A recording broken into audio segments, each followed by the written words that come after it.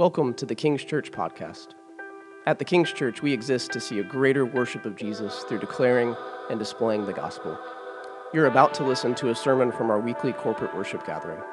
If you want to follow along with the sermon notes, they can be found on our website, kingschurchlkld.com.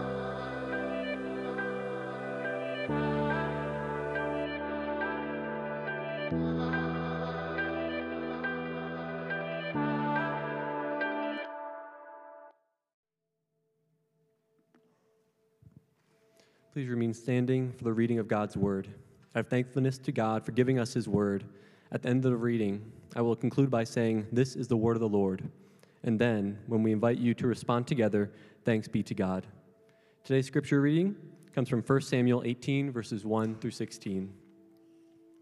As soon as he has finished speaking to Saul, the soul of Jonathan was knit to the soul of David, and Jonathan loved him as his own soul. And Saul took him that day and would not let him return to his father's house. Then Jonathan made a covenant with David, because he loved him as his own soul. And Jonathan stripped himself of the robe that was on him and gave it to David, and his armor, and even his sword and his bow and his belt. And David went out and was successful wherever Saul sent him, so that Saul set him over the men of war. And this was good in the sight of all the people, and also in the sight of Saul's servants. As they were coming home, when David returned from striking down the Philistine, the woman came out of all the cities of Israel singing and dancing and meeting King Saul, with tambourines, with songs of joy, and with musical instruments.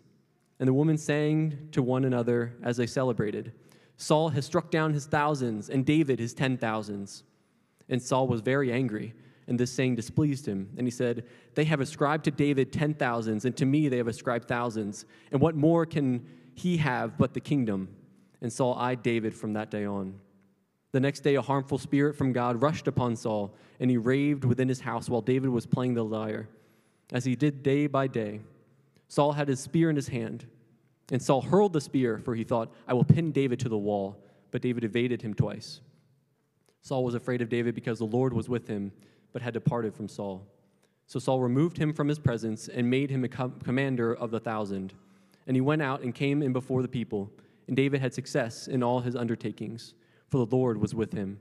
And when Saul saw that he had great success, he stood in fearful awe of him. But all Israel and Judah loved David, for he went out and came in before them. This is the word of the Lord. Thanks be to God. At this time, Kingdom kids are dismissed.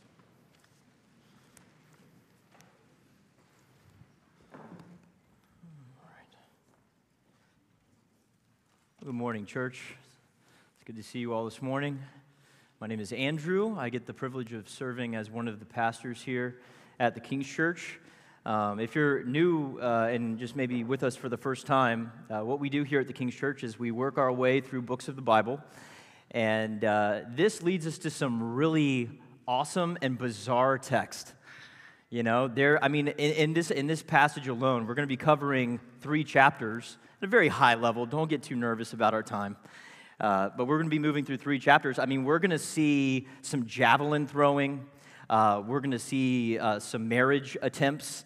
We're going to see an archery contest where a young man is running and somebody's just shooting a bow and arrow up in the air, kind of seeing where it lands. I mean, there's some interesting things happening here in our text this morning.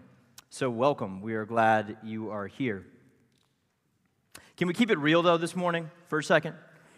I want us to keep it real. We all long very deep down for meaningful relationships. Meaningful relationships. We long to be known and loved. But relationships are extremely challenging. How many of you have had a challenging relationship? There's 6 of you. The rest of you are lying. Welcome to church. This is a church. Do not lie in church. I think that works. But we want beautiful friendships. We want long-lasting relationships that last a lifetime. But our friendships, relationships, marriages have one problem. Deep down, and it's a problem that every single one of them has, it's pride. At the end of the day, pride ruins friendships, relationships, and marriages. And we'll see in the next few moments that we have together, we're going to come face to face with a particular manifestation of pride, which is envy. We're going to look at envy for most of our time. And I'm just going to be transparent with you. I struggle with envy. And I struggle with envy because I struggle with pride. You struggle with envy. And you struggle with envy because you struggle with pride. Let's put them together. We struggle with envy. We struggle with envy because we struggle with pride. I want to put before you this morning that for every New Testament point, there is an Old Testament picture. So for every New Testament point, there is an Old Testament picture. I want to suggest to you that the point that is being pictured here in Samuel comes from James in the 3rd chapter. So I'm going to read it to you, and as we work our way through the text this morning, I want this to kind of play as the background music for us, as kind of an elevator music, if you will, that's playing in the background over our time in Samuel. Let's read it together. James 3, starting in verse 13. It says, "Who is wise and understanding among you? By his good conduct, let him show his works in the meekness of wisdom. But if you have bitter jealousy and selfish ambition in your hearts, do not boast and be false to the truth. This is not wisdom that comes down from above, but is earthly, unspiritual, demonic. For where jealousy and selfish ambition exist, there will be disorder and every vile practice. But the wisdom from above is first pure, then peaceable, gentle, open to reason, full of mercy and good fruits, impartial and sincere. And a harvest of righteousness is sown in peace by those who make peace." Then the beginning of chapter 4, "What causes quarrels and what causes fights among you? Is it not this, that your passions are at war within you? You desire and do not have, so you murder. You covet and cannot obtain, so you fight and quarrel." For every New Testament point, there is an Old Testament picture. We're going to look at the picture in a moment, but our main idea this morning is really this. Envy seeks to steal, kill, and destroy. Humility leads to peace, love, and joy. Envy seeks to steal, kill, and destroy. Humility leads to peace, love, and joy. We're going to see this kind of across 3 movements. 2 of them are the honorable heir and the mad king. Honorable heir and the mad king. Then I'm going to take that story, tell it to you again with different characters, and then show you how you fit into that story as well. Does that sound fair? Okay, let's boogie. But first, let's pray. Father,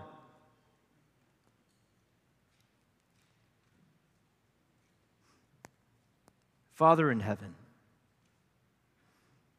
to be standing here, to be with your people is a joy. Father, no one is in this room by accident. Father, I pray that what you want to be said will be said. What you want to be heard will be heard. Father, change us.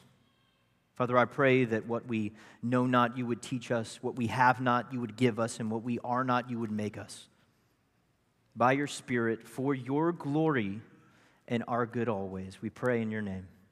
Amen. All right. The honorable heir. So, here's where we're at. Just to kind of orient you and remind you. It's been this 40-day kind of weird season for the people of Israel. They've been face down with the Philistines. A giant is taunting them in a valley. And David, who was just anointed, steps up and says, I'm going to go take this giant down because the Lord is with us. And he's taunting the Lord, and I got a slingshot. It's going to go well. So he goes out, slingshot, 100-mile-an-hour shot. Ian told us last week. It's wonderful. Takes him down, takes his sword, decapitates the dude, cuts off his head, and just starts walking around with this dude's head. It's an epic scene. And then at the very end of that, Saul's like, okay, bring David to me. So they have a little conversation at the end of chapter 17, and right on the other side of that conversation, victory has been won. And what does Jonathan do? Let's look at it, starting in verse 1 of chapter 18. So as soon as he had finished speaking to Saul, which is Jonathan's father, the soul of Jonathan was knit to the soul of David. And Jonathan loved him as his own soul. And Saul took him that day and would not let him return to his father's house. Then Jonathan made a covenant with David because he loved him as his own soul. Jonathan stripped himself of the robe that was on him and gave it to David, and his armor, and even his sword, and his bow, and his belt. Salvation is won on behalf of the people, and the first thing that Jonathan does is recognize who David is. He perceives that God had anointed David to be the great future leader of the people of Israel. Now, it can be easy to think, and what I grew up kind of reading this as David and Jonathan are kind of like peers, right? They're like, two post-grad students just hanging out, and Jonathan makes this covenant to him, but they're peers, really. But that's not the case at all. Jonathan is actually quite a bit older than David. David, let's just think about it for a second. David was 30 years when he became king. And at that point, Saul had reigned for 40 years. So David must have been born in the 10th year of Saul's reign. Jonathan was already fighting with Saul during the 3rd year of his father's reign. And according to Numbers 1:3, an Israelite soldier needed to be at least 20 before they fought in battle. So, I know this is a little bit gymnastics. Track with me. This is math, okay? So, in the 10th year of Saul's reign, when David was born, Jonathan was at least 27 years old. This means that Jonathan is old enough to actually be David's father. This isn't a peer-to-peer type relationship. This is a old, seasoned war general in battle, a mighty man of valor, turning and looking at David and bowing the knee. Jonathan is royalty. David is a peasant farmer. Jonathan is destined for the throne. David is his replacement. There are many, many reasons why Jonathan might actually resent David. And yet, Jonathan loves David like a younger brother. Think about this. Jonathan has spent his whole life thinking and living as though he's next in line. But after salvation is won at the hand of David, Jonathan recognizes that David is the rightful king. Let's bring that to contemporary times to help you feel that for a second in a small way, okay? You're in line for a promotion at work, okay? You're a shoo-in. You have everything going for you. Your pedigree, your accomplishments, your ability to crack a good joke at the water cooler at the right time every day. You got the, social element. I got this. You are known as the guy with the spreadsheets that can always make them work somehow. You know the little, equations that no one else knows. And you're just like, oh, what you need to do. And as far as sales go, you have so many sales that your coffee mug reads ABC. Always been closing, right? Always been closing. Not just that, you have seniority over the rest of the staff. And a position became available, and you are next in line. But then, you find out that the owner of the company has decided to go with an outside hire. But not just an outside hire that makes sense, but an outside hire that on paper is unimpressive. Sure, this guy grabbed a bear by the beard and killed it. That's David. Right? But most of his life is lived in just absolute obscurity, tending sheep in an inconsequential town. That's the guy that's going to be hired for the position that you've been waiting for.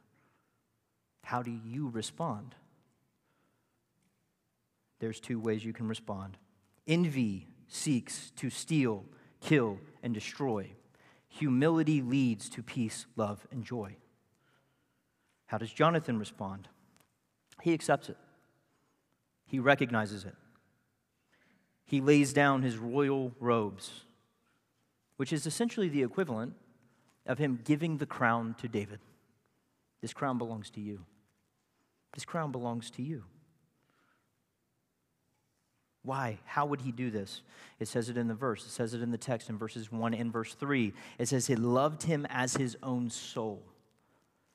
Loved him as his own soul, which I think is an allusion, like most of the story is, to the Pentateuch, to the law. Love your neighbor as yourself. Love your neighbor as yourself. This is what Jonathan is doing, because real love offers no room for envy. No room. We'll come back to it. But let's put this together. After seeing salvation won through David on his behalf, Jonathan recognized David as the Lord's anointed, as the rightful heir, and he bends the knee. He knows that complete surrender is the only appropriate response. So he lays down his robe, which is another way of saying he lays down his status, then his sword, then his bow, the tools of his trade. He lays down his trade. He lays down his defenses. Brothers and sisters, hear me. I wonder this morning if you are not holding on to your robe, holding on to your sword, holding on to your bow, placing your hope in things that will let you down time and time again.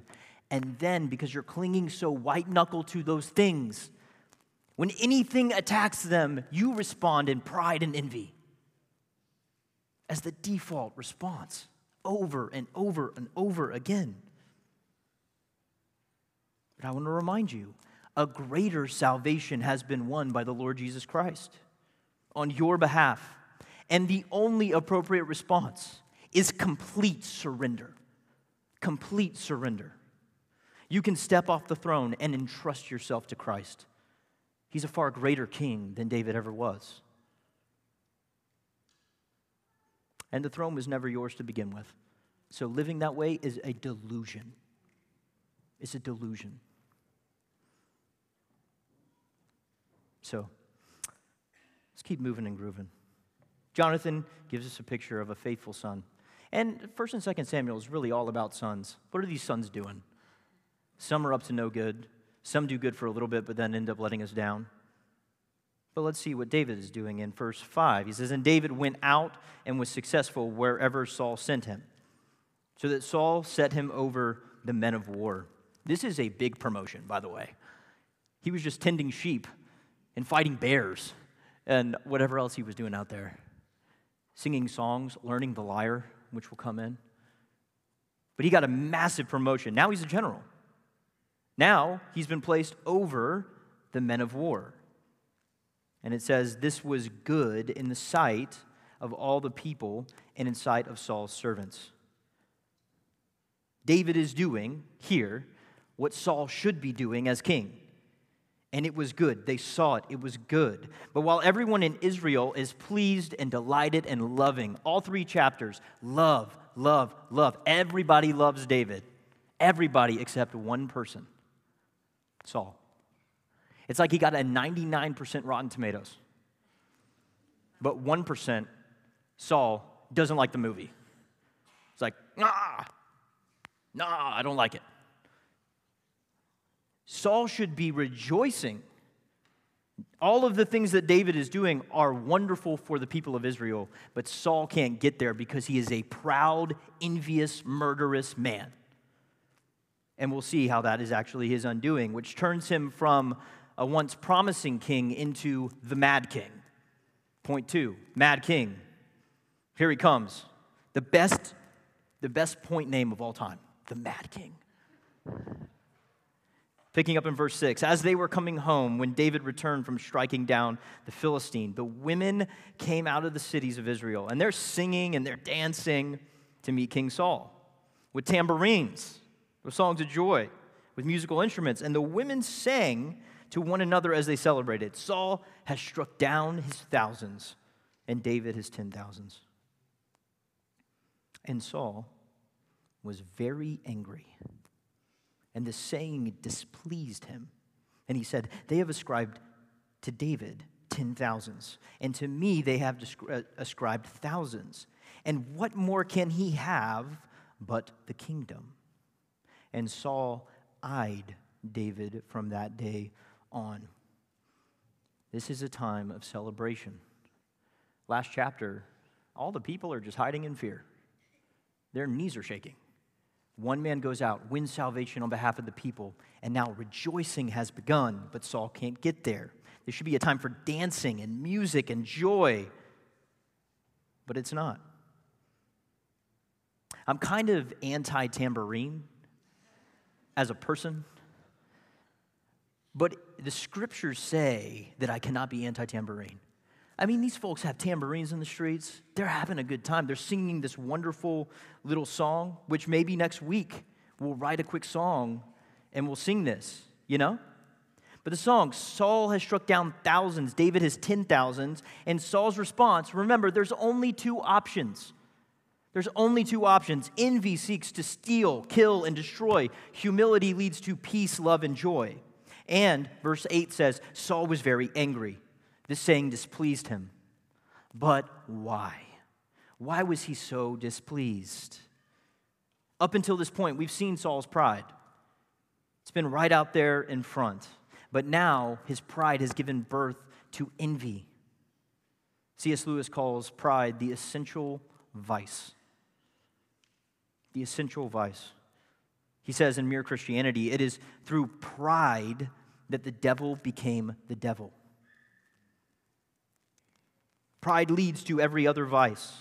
It is the complete anti-God state of mind. It should come as no surprise that in James, we're told that God opposes the proud but gives grace to the humble. Pride is the anti-God state of mind.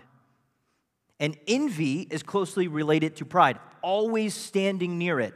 And we live in a world propped up on pride. Pride. And we live inside of structures that are designed to make you envy. Comparison. What do they have that I don't have? Why are they having such a good life when I'm not having such a good life? Why do their days go this way when my days go that way? On and on and on. And it erodes us. If you sow this into your life, you will reap this in your life. It will destroy you as it's destroying Saul. Thomas Aquinas, an old head, says this about envy. This is a good definition. Sorrow for another's good. Sorrow for another's good. Envy is self-destruction. You could say it another way. Envy is self-deconstruction. Envy is the opposite of love. The opposite. Think about these two sentences. Think about this for yourself. Love says, I'm happy when you're happy, and I am sad when you are sad. Envy says, I'm happy when you're sad, and I am sad when you're happy. Romans 12, Paul puts it this way. Verse 14 says, bless those who persecute you. Bless and do not curse them. Listen to this. Rejoice with those who rejoice. Weep with those who weep. Live in harmony with one another. Do not be haughty, but associate with the lowly. I wonder, do you have trouble rejoicing with those who rejoice? When they get a promotion, when they get a relationship, when they have a child, can we rejoice with those who rejoice? Or has envy so gripped us that we cannot get there?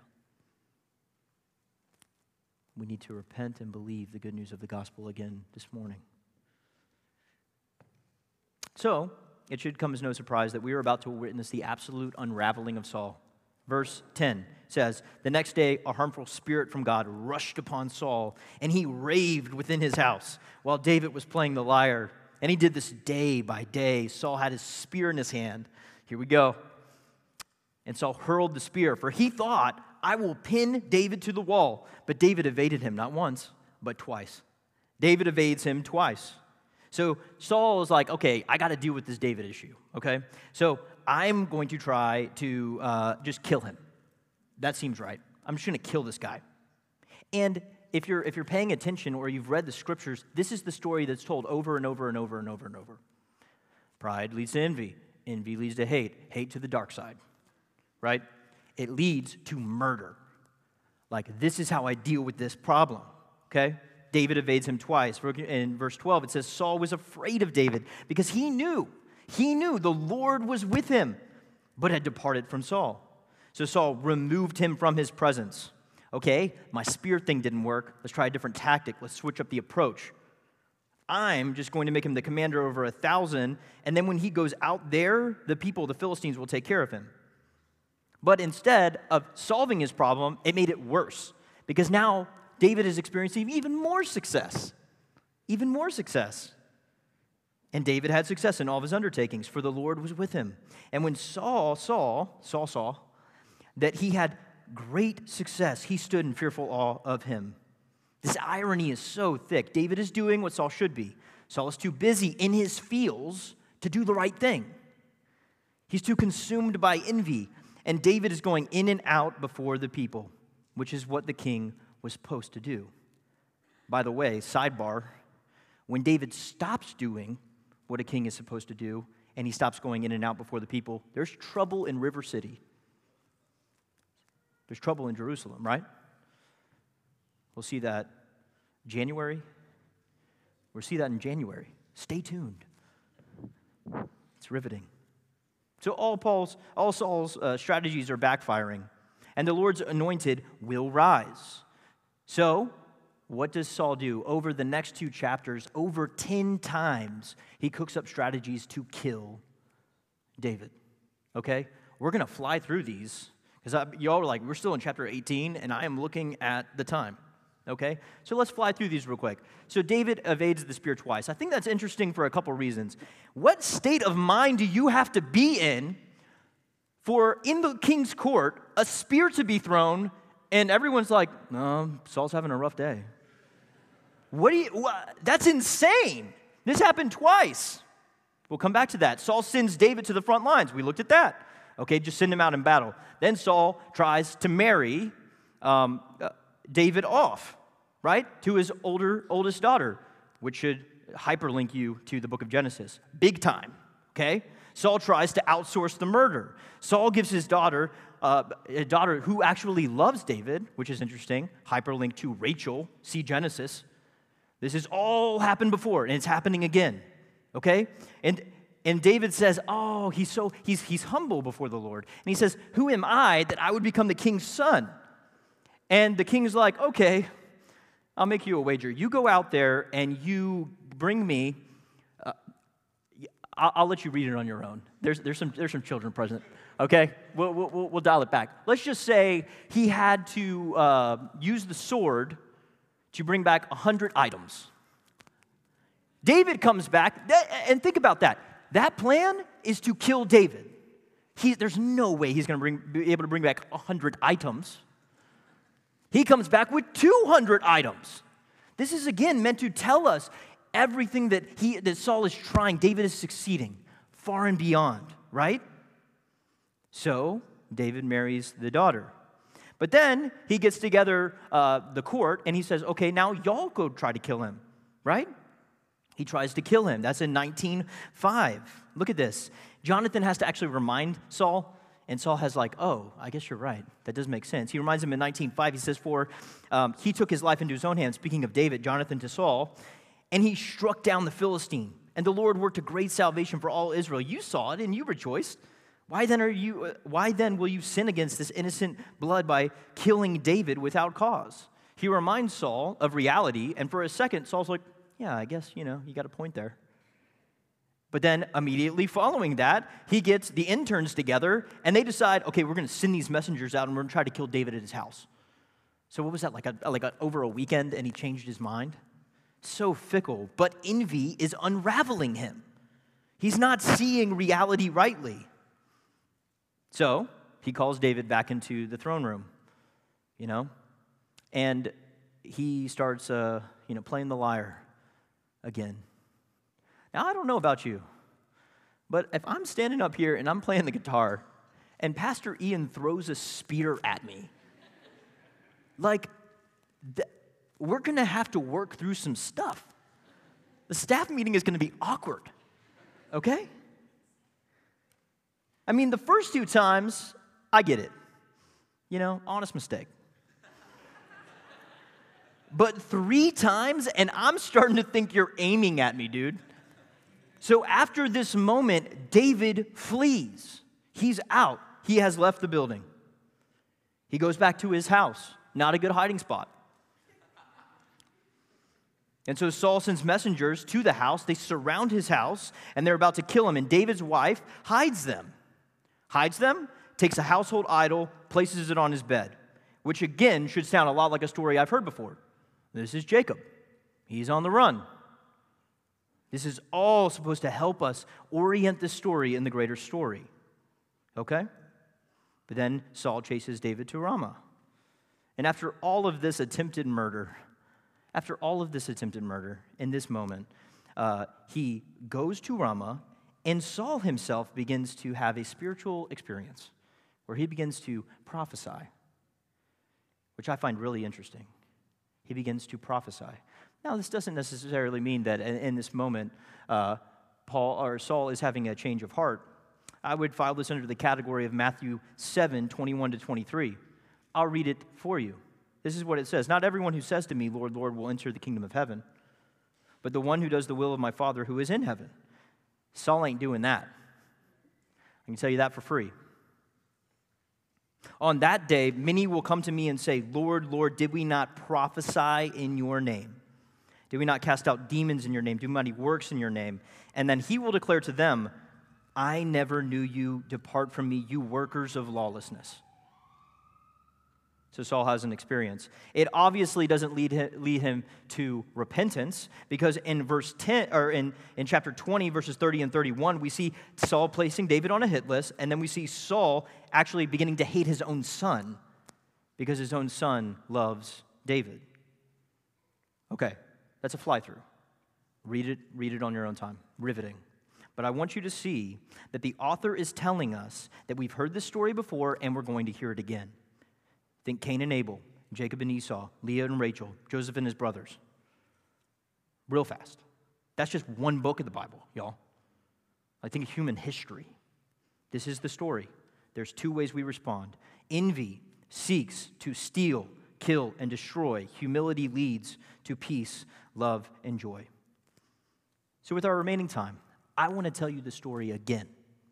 But I want you to know that you have heard this story before, and you will hear it again. In fact, you will live it again. Here we go. The Savior King. Matthew 3. Jesus is baptized, and a voice from heaven says, Behold, my son. David was anointed. Then, immediately after he's anointed, he's driven into a 40-day wandering. There are 40 days before David slays Goliath. We've heard this story before.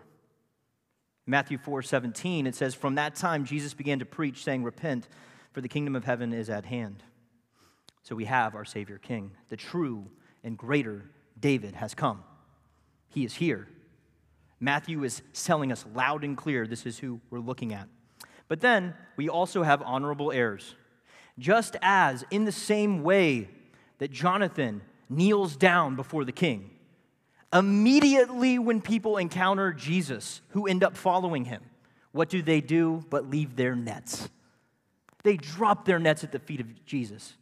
He is the one. He's the long-expected Messiah. We will follow him.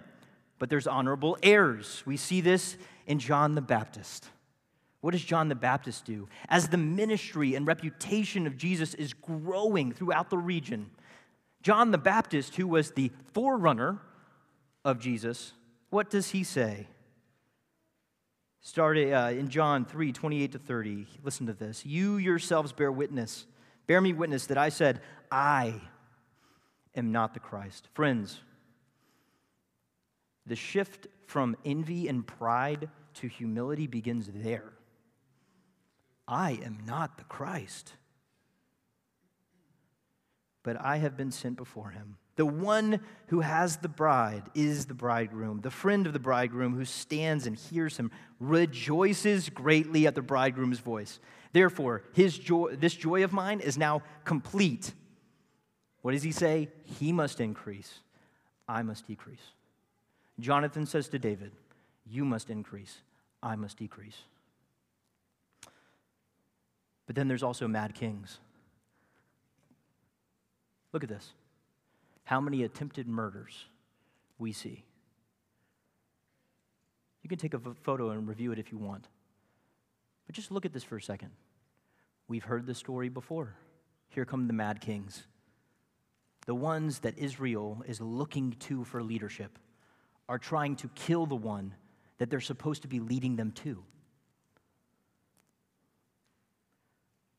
And why are they doing this? Pontius Pilate, when Jesus is on trial, perceives very astutely in Mark 15:10, he says this, for he perceived that it was out of envy that the chief priest had delivered him up. Okay, in closing, what about us? This is a story we've heard before. Brothers and sisters, this is the story we live now. We live now. And back in chapter 20, we see this scene. Jonathan goes to David and says, I'm not sure if my dad is really against you. He's all cloak and dagger about this. And David says, no, your father wants to kill me. The third spear thing. Like, he's out to get me. So they devise a plan. David goes and hides, and he tells Jonathan to tell his father that he had to go to Bethlehem for a sacrifice. He says after 3 days, if you do not hear, if Saul responds with anger, you will know he wants to kill me. And then you come, you bring the bow and arrow. I'm so grateful for cell phones. You bring the bow and arrow, and we'll communicate that way, so I'll know if it's safe for me to exit. Right? So Jonathan goes. He's in the court of Saul. Saul, on day 1, maybe David is unclean. Maybe he's been in battle, he's been near blood, and he's unclean, so he can't come to the court. Day 2, he starts questioning, getting angry about this reality. He gets so angry that he actually turns on his own son. Listen to this, picking up in chapter 20, verse 30. It says that Saul's anger was kindled against Jonathan, because Jonathan and David had worked out this plan. And he said to him, you are a son of a perverse and rebellious. When you start calling out the mother of your children, this is not good. This is like old school, Old Testament cursing. You son of a perverse and rebellious woman, do you not know that I have chosen the son of Jesse to your own shame and to the shame of your mother's nakedness? For as long as the son of Jesse lives on this earth, remember, you aren't going to be king. You should be feeling what I'm feeling. And instead, what does Jonathan feel? Anger towards his father for this unrighteous thing. Then he goes out. It says that from that day forward, Saul is against Jonathan because Jonathan has made a covenant with David to protect him. Jonathan has identified with David, shoots the arrows, David emerges safe. And they realize from this moment forward, David is going to be in hiding. Their relationship, their friendship is going to be long distance. And they grieve over that reality. But I wonder if you know that our Savior has won a battle. We either give our lives away to find them, and we join in the song, or we remain full of pride and self-destruction. See, David in this story is spared. And all throughout the story of David, we'll see God continues to spare David because he would not spare his own son. David lived and walked right out of the cave. Jesus is killed, but he walks out of the grave. And we are one with him. So we recognize him as king, and that makes us honorable heirs. Who can expect the mad kings of this world to do their worst? Sometimes I think that when we face suffering and persecution for the sake of Christ, that something strange is happening. But that is no indication that the Lord has left us. In fact, that is evidence that the Lord is indeed with us when we face those mad kings and their envy. There's two responses to the king. Envy seeks to steal, kill, and destroy, but humility leads to peace, love, and joy. I love the refrain that Derek shared at the beginning from Romans 8:31. I'll leave you with this. What then shall we say to these things? If God is for us, who can be against us? He who did not spare his own son, but gave him up for us all, how will he not with him graciously give us all things? There is no need to envy. Pride is a fool's game. Humble yourself before the Lord, and he will exalt you. Let's pray.